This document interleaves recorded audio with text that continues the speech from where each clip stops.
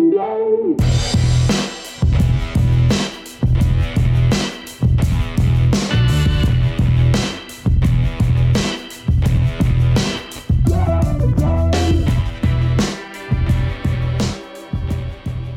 and welcome to Women Who Protect, a monthly series as part of the ONTIC Protective Intelligence podcast. In a profession largely dominated by men, we spotlight women working in a wide range of positions within security, protection, and law enforcement. We will hear their stories, discuss their accomplishments, and also seek their advice for women and girls who might be interested in a career in protection or security. I'm Dr. Marisa Randazzo with ONTIC Center for Protective Intelligence. After nearly 3 decades of experience working in security and protection, as the chief research psychologist at the U.S. Secret Service, and then in the private sector providing security guidance to corporations, educational institutions, and high-profile individuals, I know firsthand the immense value that women bring to this field. And I know the challenges that we face. I look forward to sharing with you the stories of women who protect and hope they inspire other women and girls to consider joining our ranks. Now, on to the podcast.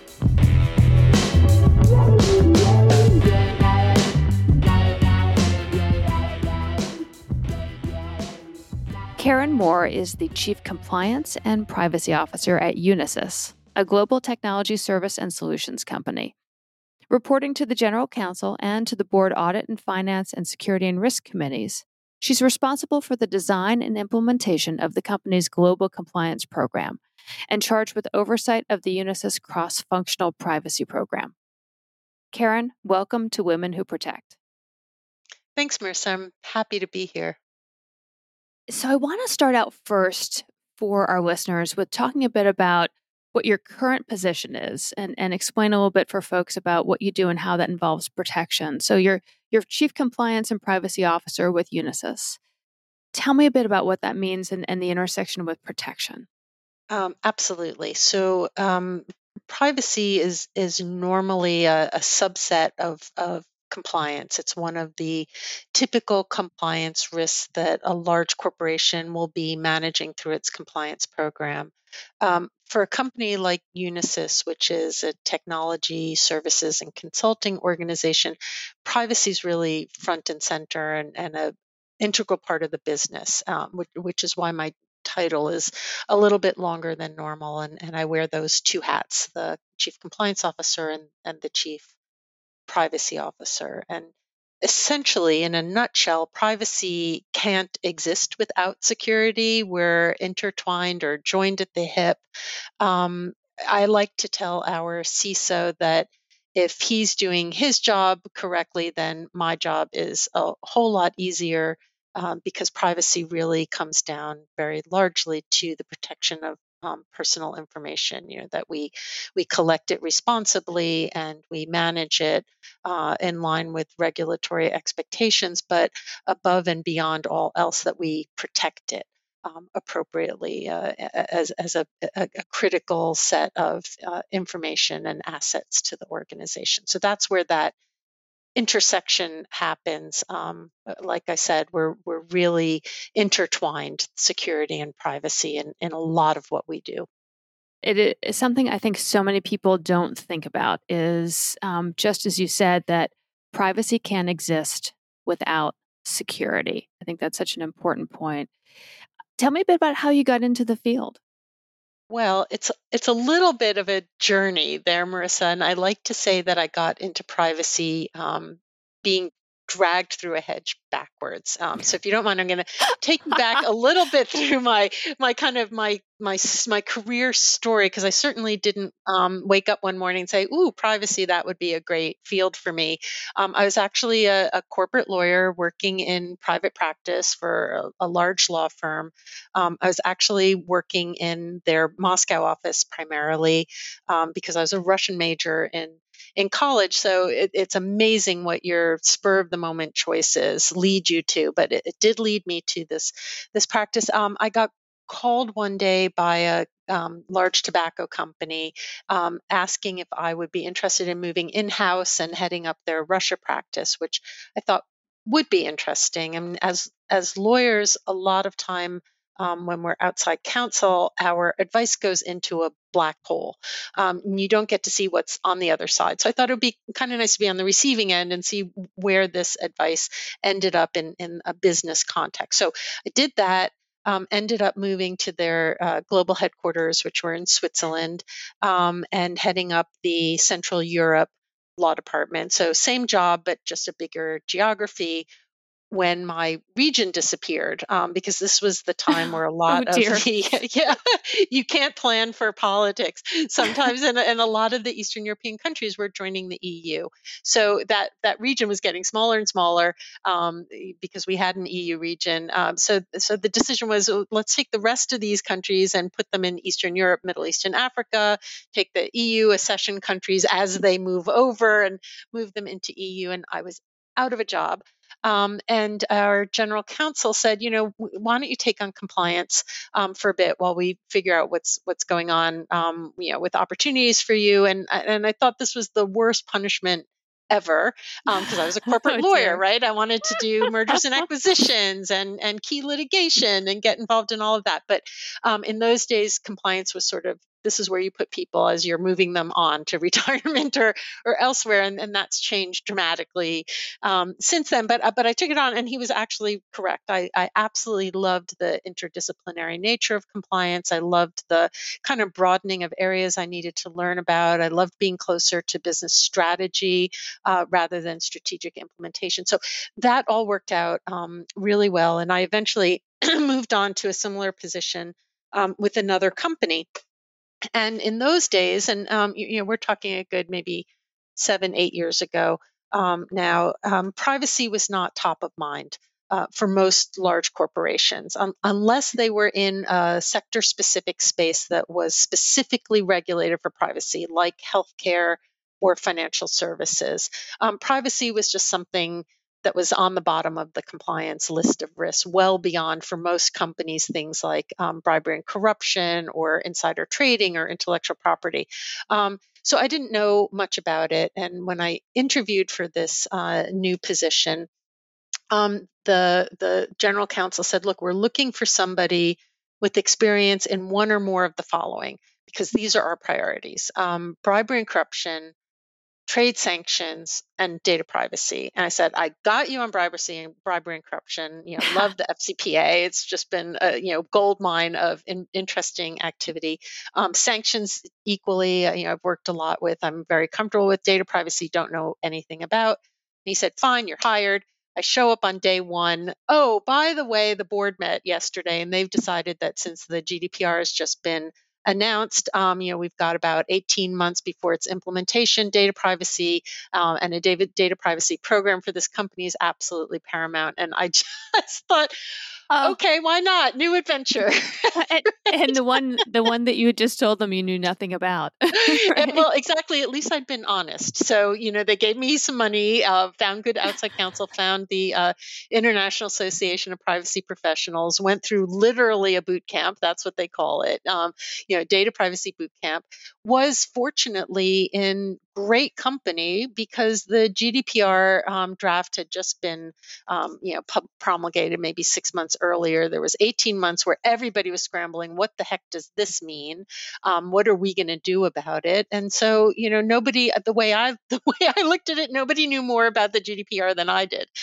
So it was Exactly. not You, that timing. you're all new. And funny where it leads you, right? For better or for worse, 6, 7 years later, I'm the chief privacy officer at a technology services company.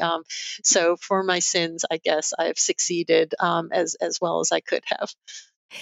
So let me, for our listeners, can you just do a quick overview of GDPR? Because I do remember when that first came out, what a big deal it was for all aspects of information security and other aspects. So quick overview.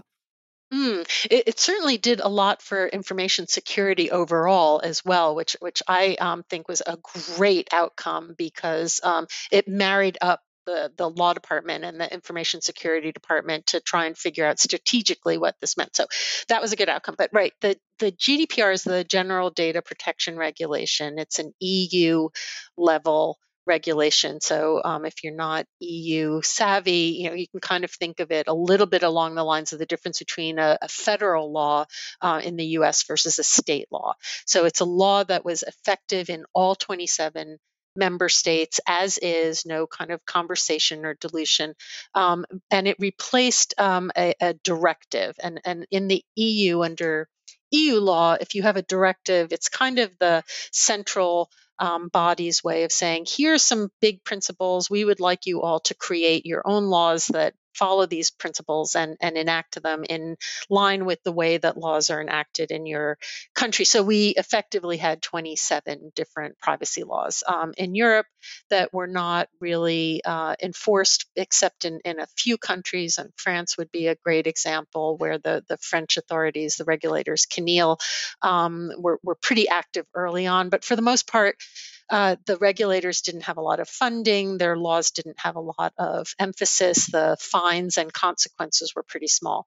But GDPR comes in to replace these directives with whopping great fines. I mean, based on percentage of global turnover of your corporate revenues. And so just on that basis alone, companies started to pay attention. But because they were uniform, because they had these big revenue generating opportunities at the national level, all of a sudden the regulators on a national level started getting better funding, more sophisticated personnel, and they started looking around for who was going to be their great first example. So everybody was frantically scrambling to comply on a fear basis alone.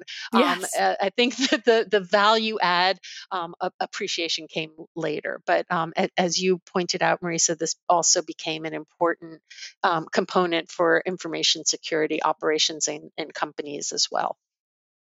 Well, and it's interesting because I had been doing research back in my Secret Service days. We had done a large scale study of insider threats to information systems in critical infrastructure sectors, and it was pre-GDPR. And I remember sort of being in that field of information security and seeing these silos between information security and physical security, and silos between information security and HR, that there'd be online activity employees were engaged in that HR didn't know about, but HR was worried about the same individuals for their in the office behavior, and a lot of silos that unfortunately still existed in many organizations. But this was all pre-GDPR, and I remember that when GDPR came out, it had such an impact, a disruptive impact in terms of the prioritization of information security. It now catapulted to become a top priority for so many organizations in a way that it hadn't been previously. And so it was fascinating to watch that and watch it become a budget priority, watch it become just a priority that the C-suite and boards were saying, you have to be doing this now. We can't not do it, as you were explaining, because the fines were going to be so severe, and a whole lot of chaos around what does this mean? How do we do this? Is so true. I mean, all of those such important set of observations. I certainly had never worked with the information security team in the past, and now our CISO and I speak almost every day. In fact, he was pinging me 2 minutes before this podcast, like, "Can I talk to you?" And we present together to the Security and Risk Committee of the board because a lot of what I have to say impacts what he's doing, and vice versa. So I think there were a lot of silver linings here and unexpected consequences, unintended, but mostly beneficial, because it did shed a light not just on how do you manage personal data, but how are you managing data full stop.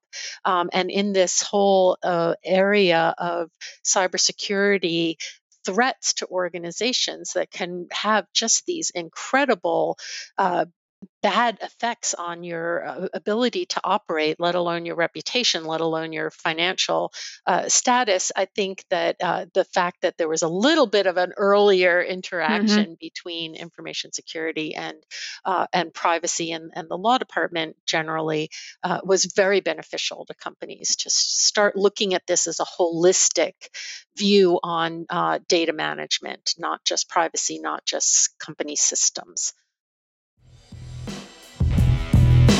We'll get back to the conversation in just a moment. But first, I wanted to tell you a little about ONTIC Center for Protective Intelligence. In a world of safety, security, and protection, we know that gathering and sharing information is crucial. That's why we created the ONTIC Center for Protective Intelligence. The center is a trusted resource for those in the security, safety, and protection communities. We share strategies and best practices, insights on current and historical trends, and lessons learned through dialogue, discourse, and alternative analysis for some of the industry's top practitioners. To find blogs, podcasts, webinars, white papers, and more, check out the center by visiting ontic.co/center. That's ontic.co/center.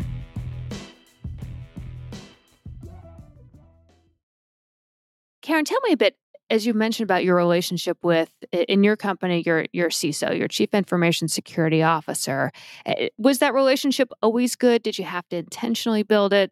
Because this is part of what I think is so important in security is this cross-functionality and learning how to play well with others in the sandbox. We all have very similar goals in security and protection broadly defined, but sometimes it can actually be difficult to start or foster those relationships that we need.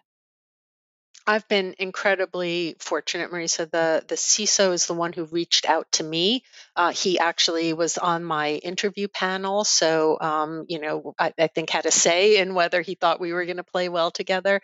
But from day one has been nothing but welcoming, patient as well, because there is a lot in on the security side in terms of acronyms and standards and things that do have an impact on what I do as well. And there's no reason to reinvent the wheel, but we needed to collaborate on things like vendor questionnaires, right? The questions that he wants to ask are different than the questions that I want to ask, but they also overlap. They're coming from different perspectives. So in every single regard, I've been fortunate because I'm not really sure that information security is a natural skill set for a lawyer. And I'm not sure that legal analysis and kind of strategic planning is a natural skill set for a CISO. And the fact that both of us were open to that and exploring that and patient with each other, it's just been a tremendously positive experience. Now,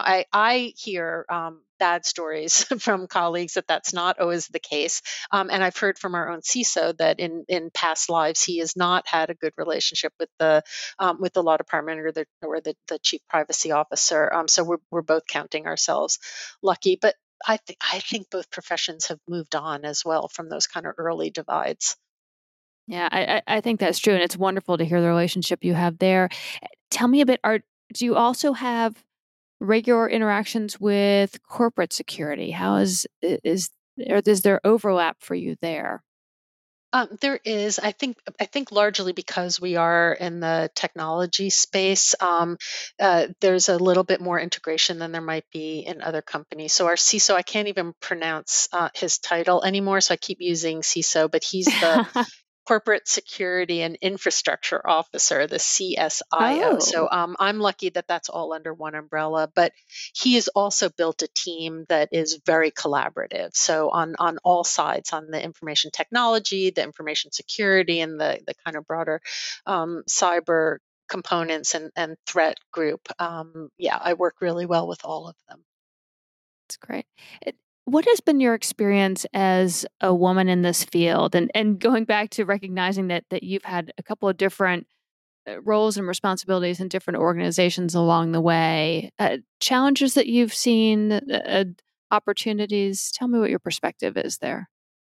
Yeah, so really interestingly, I've only been at Unisys for 3 years, and I was in shipping before that, and financial before that, and tobacco before that. So I'm used to climbing kind of industry learning ladders. But technology is the one that's presented the biggest challenge for me, because conceptually it's difficult. And when I first started, I was asked to present at a Women in Technology conference, and I said, "Oh, you've got the wrong person. I'm not a woman in technology. I'm a lawyer."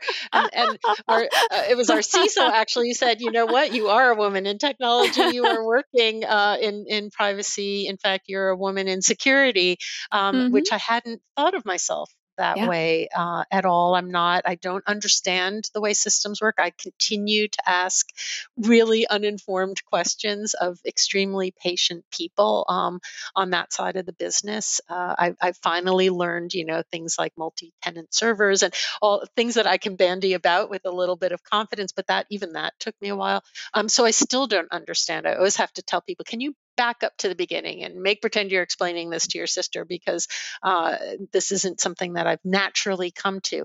So I'm not. I don't know if it's because I'm a woman in a traditionally male environment, or whether it's because I'm a lawyer in a traditionally tech savvy environment. But I haven't really felt the need. I think because I come at it with a certain degree of understood naivete, I haven't had to think about, is that because I'm a woman? I think it's just because I'm uninformed.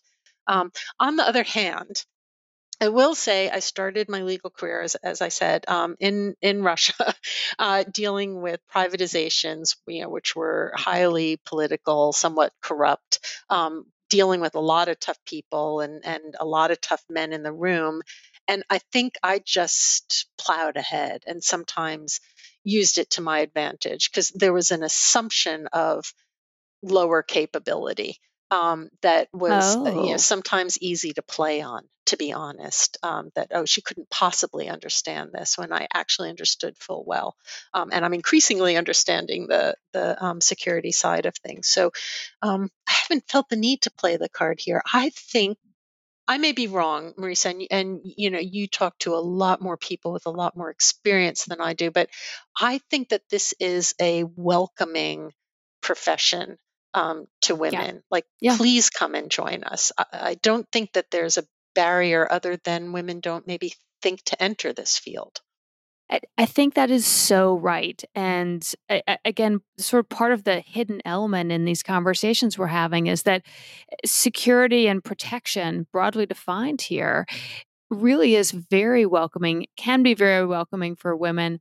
But I think so many women don't even think about it as a possible career. And no, I don't know what the underlying assumptions or misconceptions might be. But I have found in my lengthy security career um, eh, that I've been welcomed by women, I've been welcomed by men. I have faced challenges with people who weren't welcoming, but in looking back, it was not because I was a woman. It's because they were difficult personalities, or we had a bad interaction between personalities. It didn't come down to you must not be capable enough. It in my experience, for example, I was a non 1811, a non special agent working in an agency predominantly dominated by special agents, and they were the focus, and they should be the focus. I was there in a support capacity. Whatever expertise I eventually could bring to the table, I was there in a support capacity. And so it wasn't because I was a woman. There were plenty of women who were agents. It was because I was not an agent, and not that I was treated poorly, just treated differently because I didn't have the same experience, had gone through the same training that they had, et cetera. So I think getting back to your very important point, the field of security and protection can be very welcoming, but women often don't think to get into it. And so I'd love to get your thoughts from a guidance perspective, from an advice perspective. What would you tell, or what do you tell women and young women and even girls who may be considering a career in protection, broadly defined, information security, privacy? What do you tell them? What would you tell them? Yeah, I think first of all you have to put aside the first image that comes into your mind when you think of a security or systems person, right? That kind of geeky guy sitting in a dark room with a huge bank of computers and monitors. And I think that that is one of the things that's slightly off-putting. And I wonder if that somewhat goes with the skill set, right? It is something, it's a field where you have to be very very broad thinking in your ability to abstractly connect the dots. It's not something where you put your hands on or look through a microscope or do a lot of reading and figure it out. You've really got to work on a lot of different levels. And I think that women are really suited to that skill set because it's something that we tend to do. And I know I'm speaking really broadly about 50% of the global population, but I think to the extent that you can make gender specific assumptions, women are really good at working on these different levels, the big picture and the small picture at the same time. And they say that women are good at multitasking. I might say as I get older that maybe it's young women are good at multitasking, but I think it's a mental multitasking field.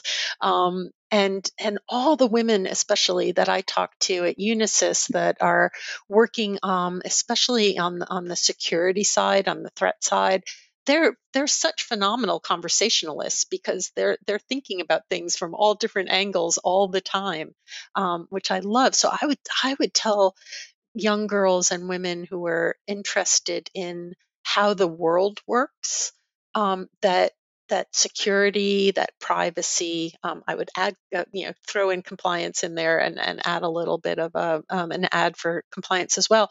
Are things where there isn't a narrow lane, and so it lets you freestyle. I guess if I'm going to try not to mix metaphors, it really lets you figure out a whole lot of things with original thinking. And I think that that's probably one of the best characteristics of a career that you can explore. Well, and I think you're a wonderful example of this. You were talking about in your college days, you were pursuing a Russian major or something similar to that, and then you ended up where you are. So I think it's getting back to what we talked about at the very beginning. You can have an unintentional route into aspects of security, privacy, compliance, protection. And you don't have to know from day one that this is what you want to do. Oh, absolutely not. Because I don't think it is something that you can just set out a linear path on. I think that that actually, by definition, limits your capability. So I actually started out as a biology major. Ah, And then ran into inorganic chemistry was kind of my nemesis. I realized I was never going to be that good at it, even though I was interested. And Russian, we had a language requirement, and they were like, oh, if you spend semester in our Moscow program and then write a thesis, then you can have a double major. I was like, oh, okay. So you sometimes path of least resistance. But when I yeah. think about it, actually, this whole kind of crooked path that has led me into this field has had this common theme running through it, which is I want to try and understand how things work. At the biology level, I was really interested in molecular genetics. I wanted to find out how does life work, and even with Russian, which I treated so lightly, it was especially once I'd had time to be there. These were the Cold War days, so it was like, ooh, the big bad Soviet Union. Oh, It was wow. like, how does the mind of these people work? They look so much like us, and they think so differently. And 25 years later, I still don't have the answer. But it's like, how did that work? And it's the same thing with privacy. How does this work in a world where we're so voluntarily offering up our information on a silver platter, and then companies are being told, yes, but you can't use it, or you have to protect it, and then going into that protection space of how do things work? Why are people trying to get this information? What is their purpose? What are they trying to do with it, so that I can understand better from a behavioral perspective? How do I make that difficult? How do I protect this Exactly. information that's been entrusted to me? And that's not a systems things. That's not sitting there, tapping away at your computer and coding things. It's understanding motivation and behavior. So there has been this common thread throughout this whole bizarrely tangled path that I've taken. And that's what I think I love about this, kind of privacy and security and protection space. Karen, this has absolutely been fascinating. I want to thank you so much for joining us on Women Who Protect, hearing your perspective, hearing your winding path, hearing how you were pulled backward through a hedge, if I had the, the analogy great well. But also just from the very start of our conversation, the very important thing that you shared with us, that privacy is not possible without security, was words I'd never heard before and so powerful. So thank you so much for joining us today. Thank you so much for inviting me. I've thoroughly enjoyed the conversation.